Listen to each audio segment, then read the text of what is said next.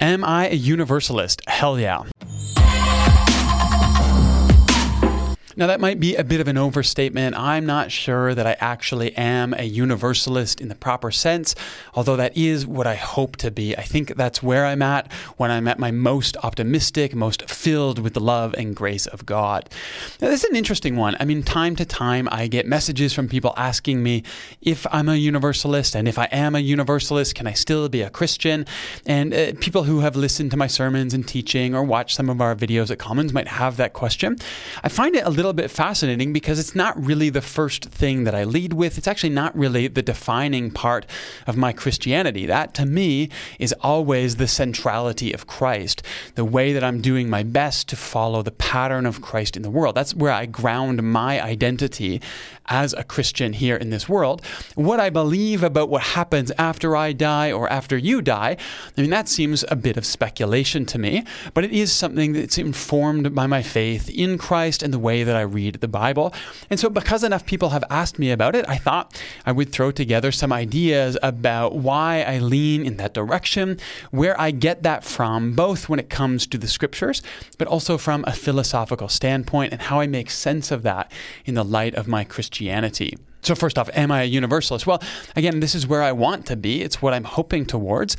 But there are times that I struggle with that. There's times where I'm more cynical. There's times when I look around the world around me and I'm just like, there is no way that God can possibly heal all of this. God can redeem all of us. And I don't get too stressed out about that. When I look at the Apostle Paul writing in the New Testament, I see all of this contradiction and this struggle within him all the time, this conflict as he comes to make more and more sense of what it means to live in the light of the story of Christ. I see him in one moment leaning into those same cultural expectations around sexuality and family and what that has to look like in very rigid terms. In another, I see him blowing off the doors and exclaiming that nothing can separate us from the love of God that comes to find us in Christ. And so I feel that kind of tension sometimes. I want to believe that God is at work, redeeming, healing, fixing everything, all of creation, including all of us. And then there are times I'm a little more cynical when I see some of the brokenness around me. And I think that struggle is just being honest with the reality of what it means to believe in a story that's probably too good for any of us to wrap our minds around. But let's come back to this question of universality. Let's come back to this question of hell that seems to be really important for a lot of people. There seems to be a lot of people for which hell is at least as important to their spirituality as is their faith in Jesus. And I really wonder about that. I heard someone teaching about hell and they said, listen, without hell, you can't have a just God. Without hell, how do you explain all of the brokenness in the world? It is a necessity in order to believe in a good God. And to me, that just seems so incoherent with the actual story of God that we see revealed in Christ. But it also seems to be the absolutely most human doctrine we have ever come up with in the Christian tradition. The idea that people are going to get what is coming to them, that justice is retributive, and all of those people who have done all of these bad things are finally going to get their just desserts, seems like the most human, the most normal, the most karmic doctrine that has ever found its way into the Christian story. In fact, it seems to work against the very core of the gospel idea that if we come to Christ, if we come to embrace Christ in a conscious way, then the slate is wiped clean and we will go to heaven regardless. If hell is important specifically because it upholds the justice of God by repaying people for the evil that they've done, it undermines the very premise of why we're all Christian in the first place. This idea that what we do and how we do it does not alter the fact that God loves us, God comes to find us, God saves us and brings us home through the work, life, death, and resurrection of Jesus. Now, I understand where the concept of hell comes from. It comes from the Bible. I understand people who hold on to that. But if your premise for holding on to hell and keeping it at the center of your Christianity is the idea that evil needs to be repaid with more evil, I think you've ultimately missed the story of grace and you have centered the most natural, normative human doctrine we could ever come up with. Hell is essentially karma writ large across human history. I've also heard another argument saying that, look, the majority of the church has always believed in hell. And I think that's true to some extent. I think the concept of hell very much is one that has always been part of the Christian tradition. I'll talk about why why I believe in hell as well, and I think we have to if we're going to hold to a biblical view of the world. I don't think this idea of eternal conscious torment, though, sits at the center of what the church has always believed about this word hell. It is, however, the majority view that has dominated the last, let's say, 1,500 years of the church and does continue to hold sway in most of the church today.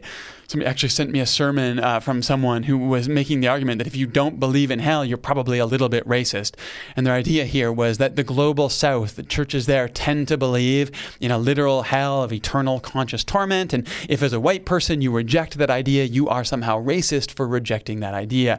I think that's a terrible argument. I think if you discard something simply because black and brown Christians believe it, then that is racist.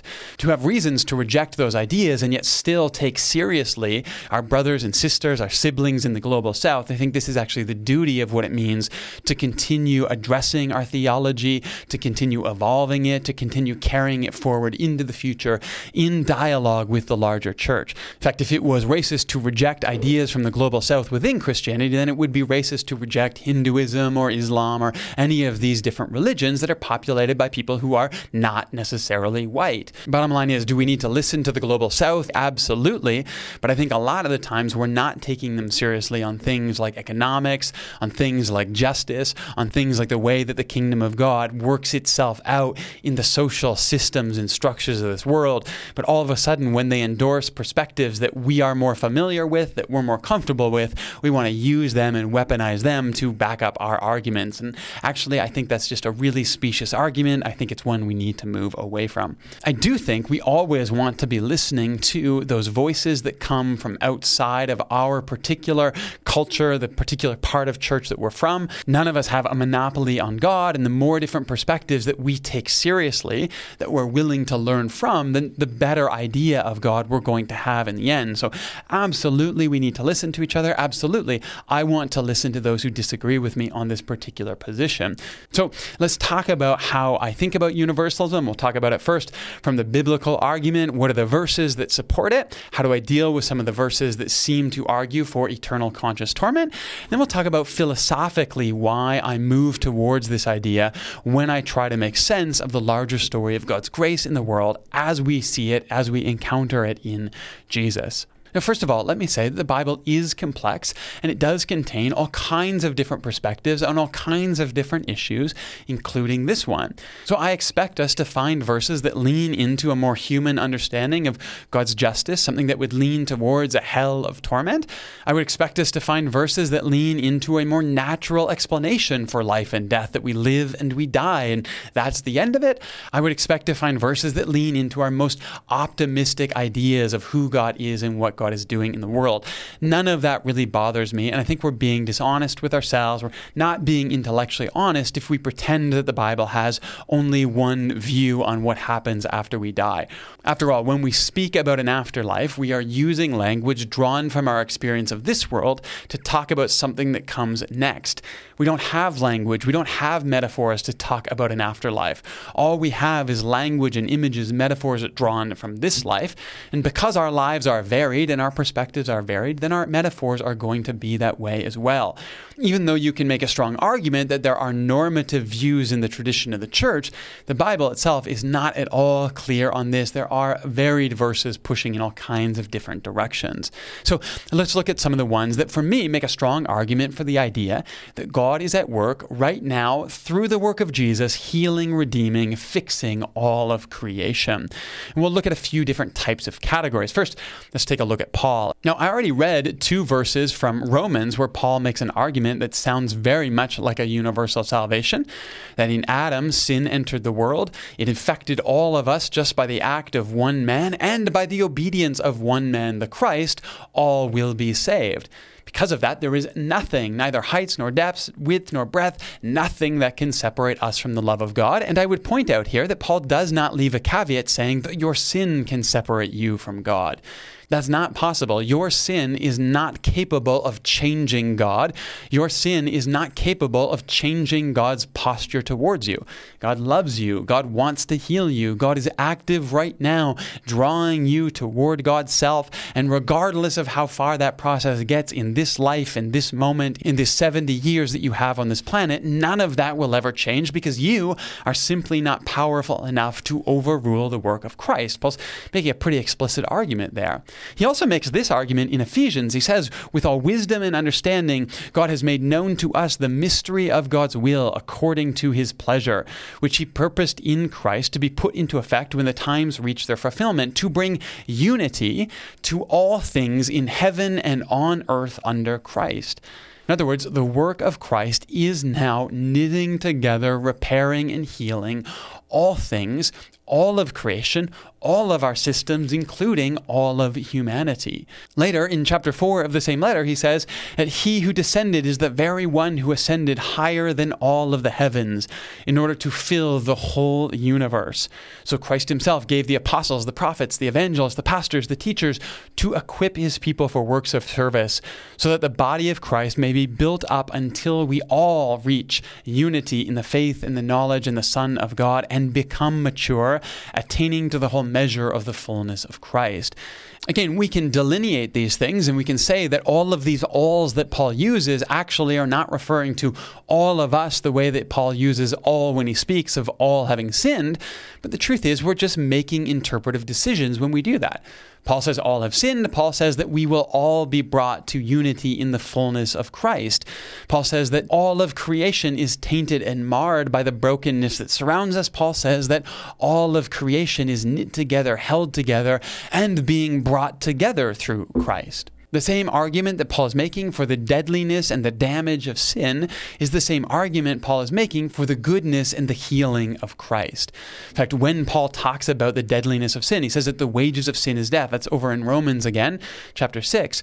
But the gift of God is eternal life. This idea that death is what we bring into the world. Death is what we bring when we're on our own.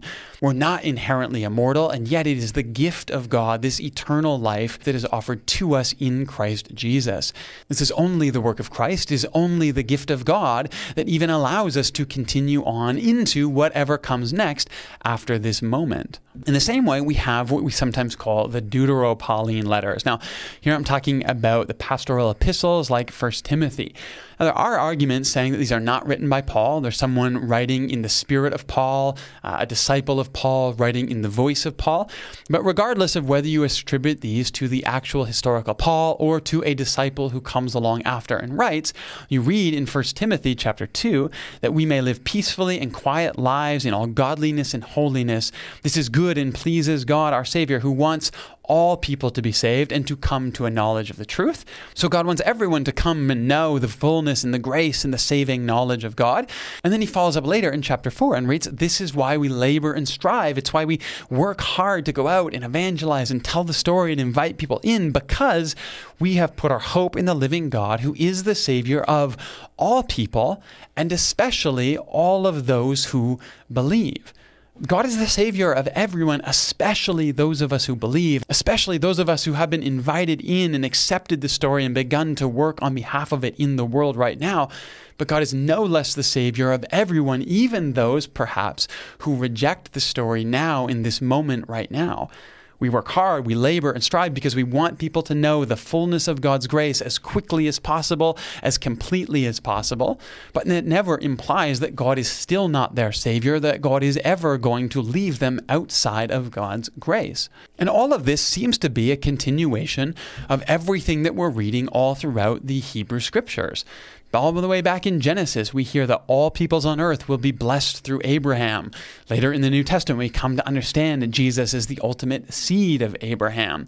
In the Psalms, we read that all the ends of the earth and all the families of all nations will eventually acknowledge God. That's Psalm 22.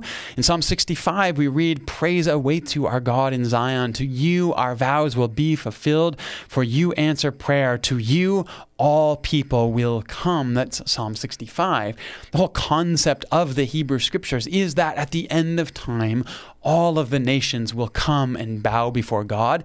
They will see God for who God really is. They will give up their false gods and worship the one true God who sits at the founding of creation. This is the narrative from the beginning, that all peoples will eventually come to know God. Okay, so what do we do with all those verses that talk about hell and fire and punishment and torment?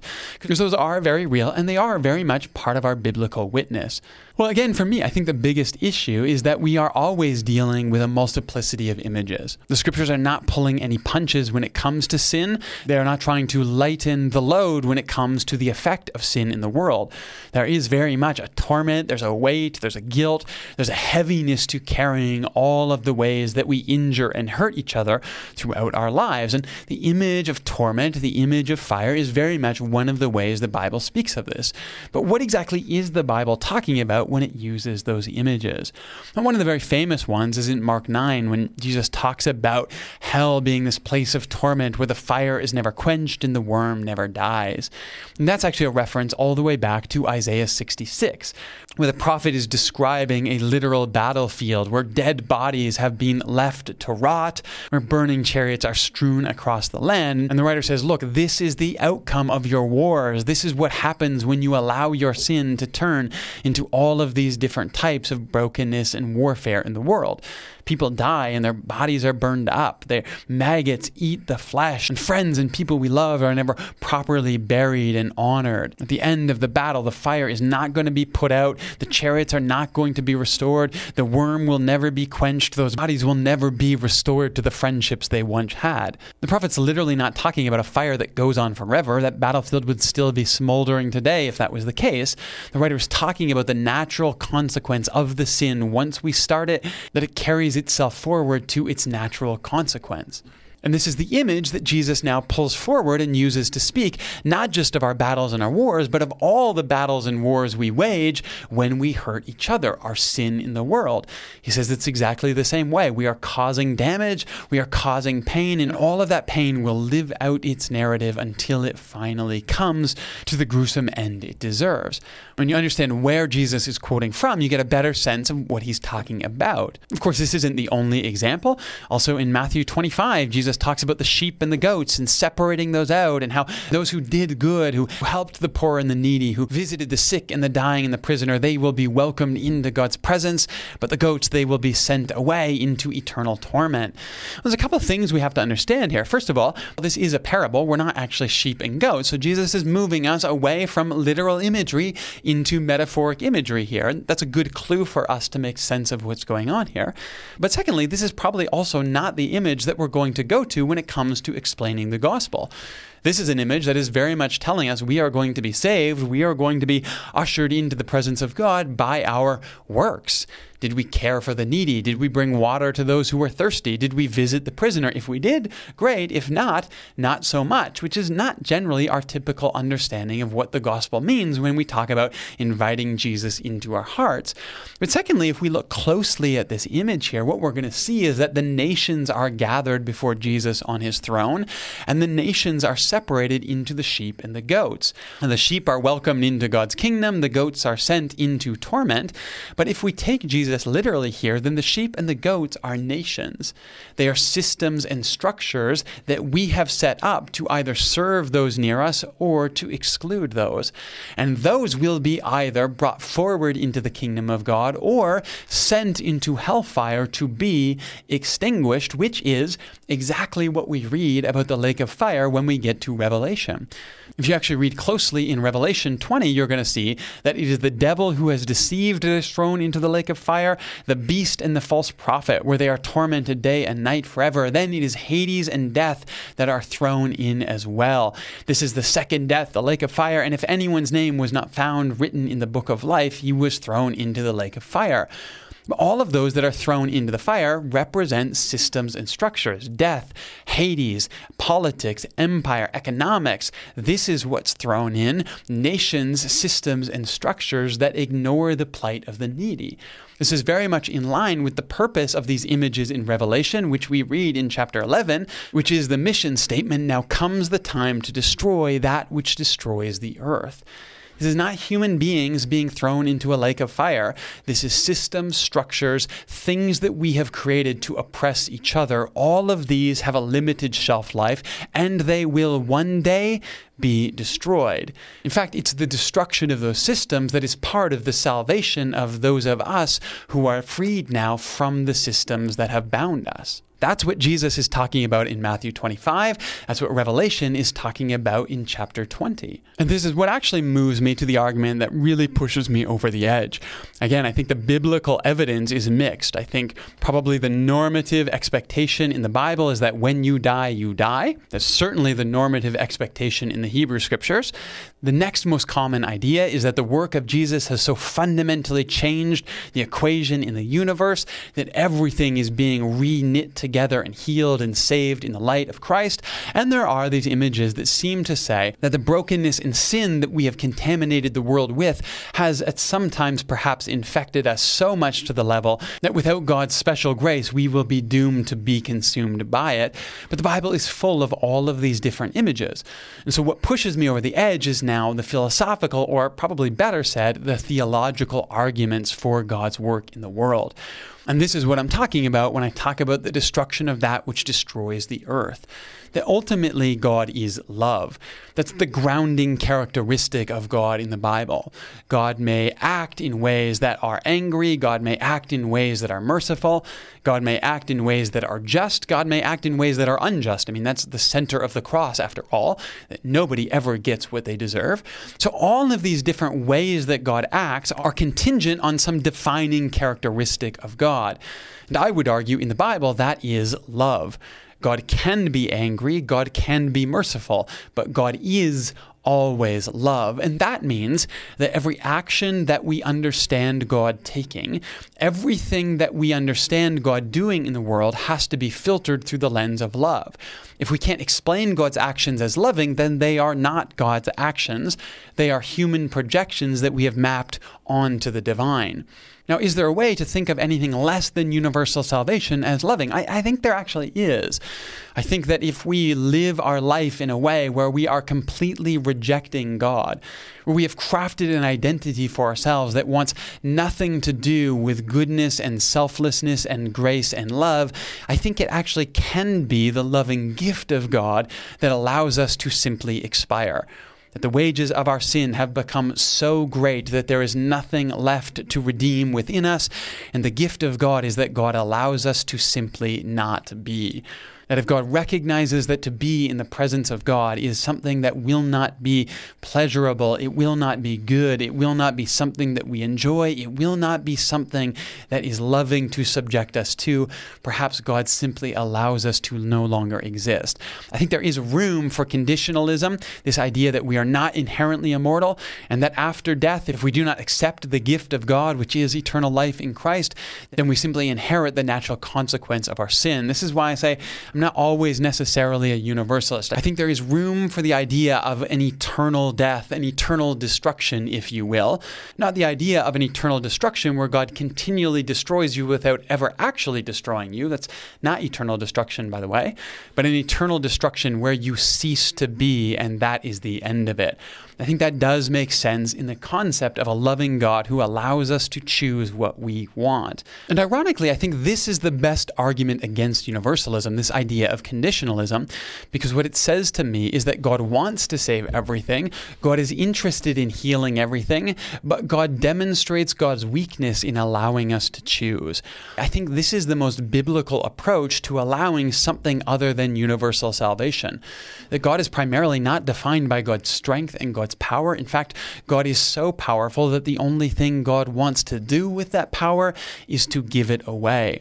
I think as human beings, the more powerful we get, the more we want to grab a hold of power and demonstrate it to each other.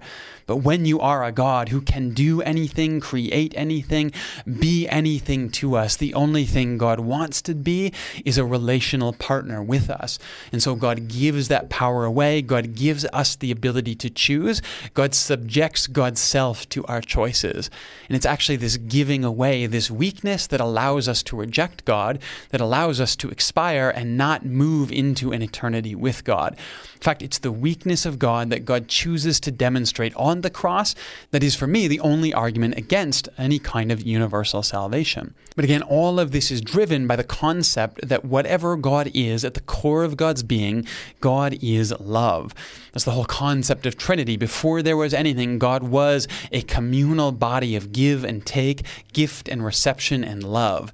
Before there was a universe, there was love, and God is love. This is why any punishment that we see has to be grounded in the concept of God's love. Is there room for punishment? Is there room for pruning? I think absolutely. I think a coherent concept of hell can be God's punishment for our sin that rips away everything that is broken within us, leaving only what is pure and created by God. I think there is room for judgment and punishment in whatever life comes after this, but all of that has to be rooted in the concept of God's healing, redemptive love. This is why the idea of an infinite punishment for a finite crime is nonsensical. There is no love in that. There is only hatred and retribution, which cannot be found in the character of God. First of all, that's not just in any meaningful sense. There is no crime that you could ever commit that would justify an eternal punishment. Now, there are specious arguments that are made for this. The idea that God is so good, so holy, and so above you that any crime you commit against God is an eternal crime. The argument goes like this: if you crush a butterfly, that's a bad thing. If you kill a human being, that's so much worse because a human is so much more important than a butterfly. Therefore, since God is infinitely more important than a human, a sin against God is infinitely more vile than a sin against a human. I just don't think this is a compelling argument. There is no way that an infinite punishment is ever commensurate to a finite crime. It just doesn't make sense. You could argue that it might take millions of years of punishment to ever total up to the crime that you commit against God. I can see that in some sense, but infinite is infinite. We can barely even wrap our minds around that as human beings, and I don't think you can ever claim that is just. So does hell fit within the Christian story? Of course it does. Every time I injure someone, I create a small slice of hell for them, and I inflict that hell back upon my soul. The more that I do this, the more I lean into this, the farther away from God I move in this world, the farther away from God I move in whatever comes next. And the drawing back, the cleansing, the purifying, the stripping away of everything that's broken within me, all of that becomes that much more painful because I've allowed it to become part of my identity. These images of weeping and gnashing of teeth, of fire and worms that are never quenched. All of this makes a lot of sense to me in a future where God will heal all things and all things that are broken. Everything that destroys God's creation will eventually be destroyed. The more I cultivate in me that which destroys, the more there will be in me that needs to be destroyed. But any way that God acts towards me, whether in this life or the next, will always be grounded in God's love. And this is why I choose to believe in my best, most optimistic moments when I am most captured by the story of God's grace, the story of Jesus in my life, and the Spirit around me today. That God is at work right now, healing, fixing, redeeming all things, including my mind, including my choices, including this creation and this world around me, including every single person who has ever lived. And that process may be long, it may be painful, it may confront us with everything that we fear, but it is always in the end for our good. Which is why I am compelled to continue this job, to continue to tell the story of Christ as best I can, wherever I can, whenever I can.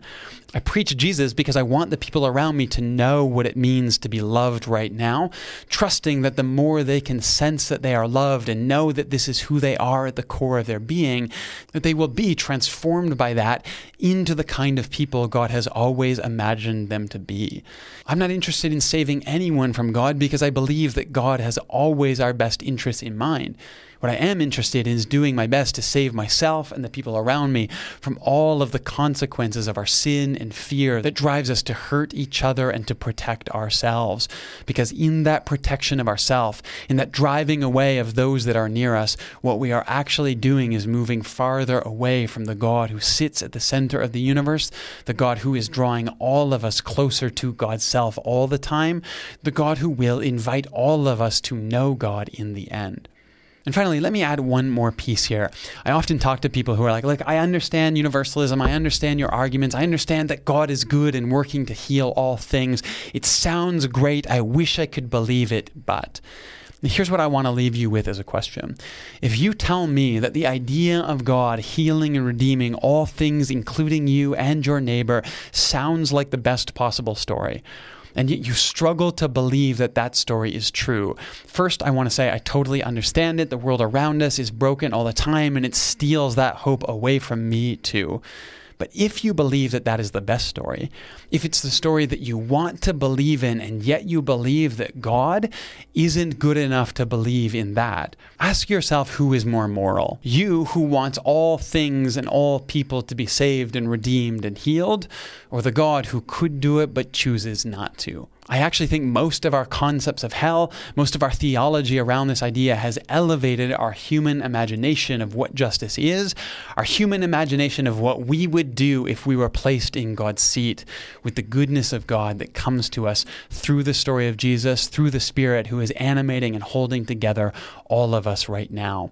Your best inclinations, your hopes for what the universe could be, these are reflections of the God who is actually making all of it happen right now, and will bring all of time to its conclusion in the goodness and grace that is the heart and love of God.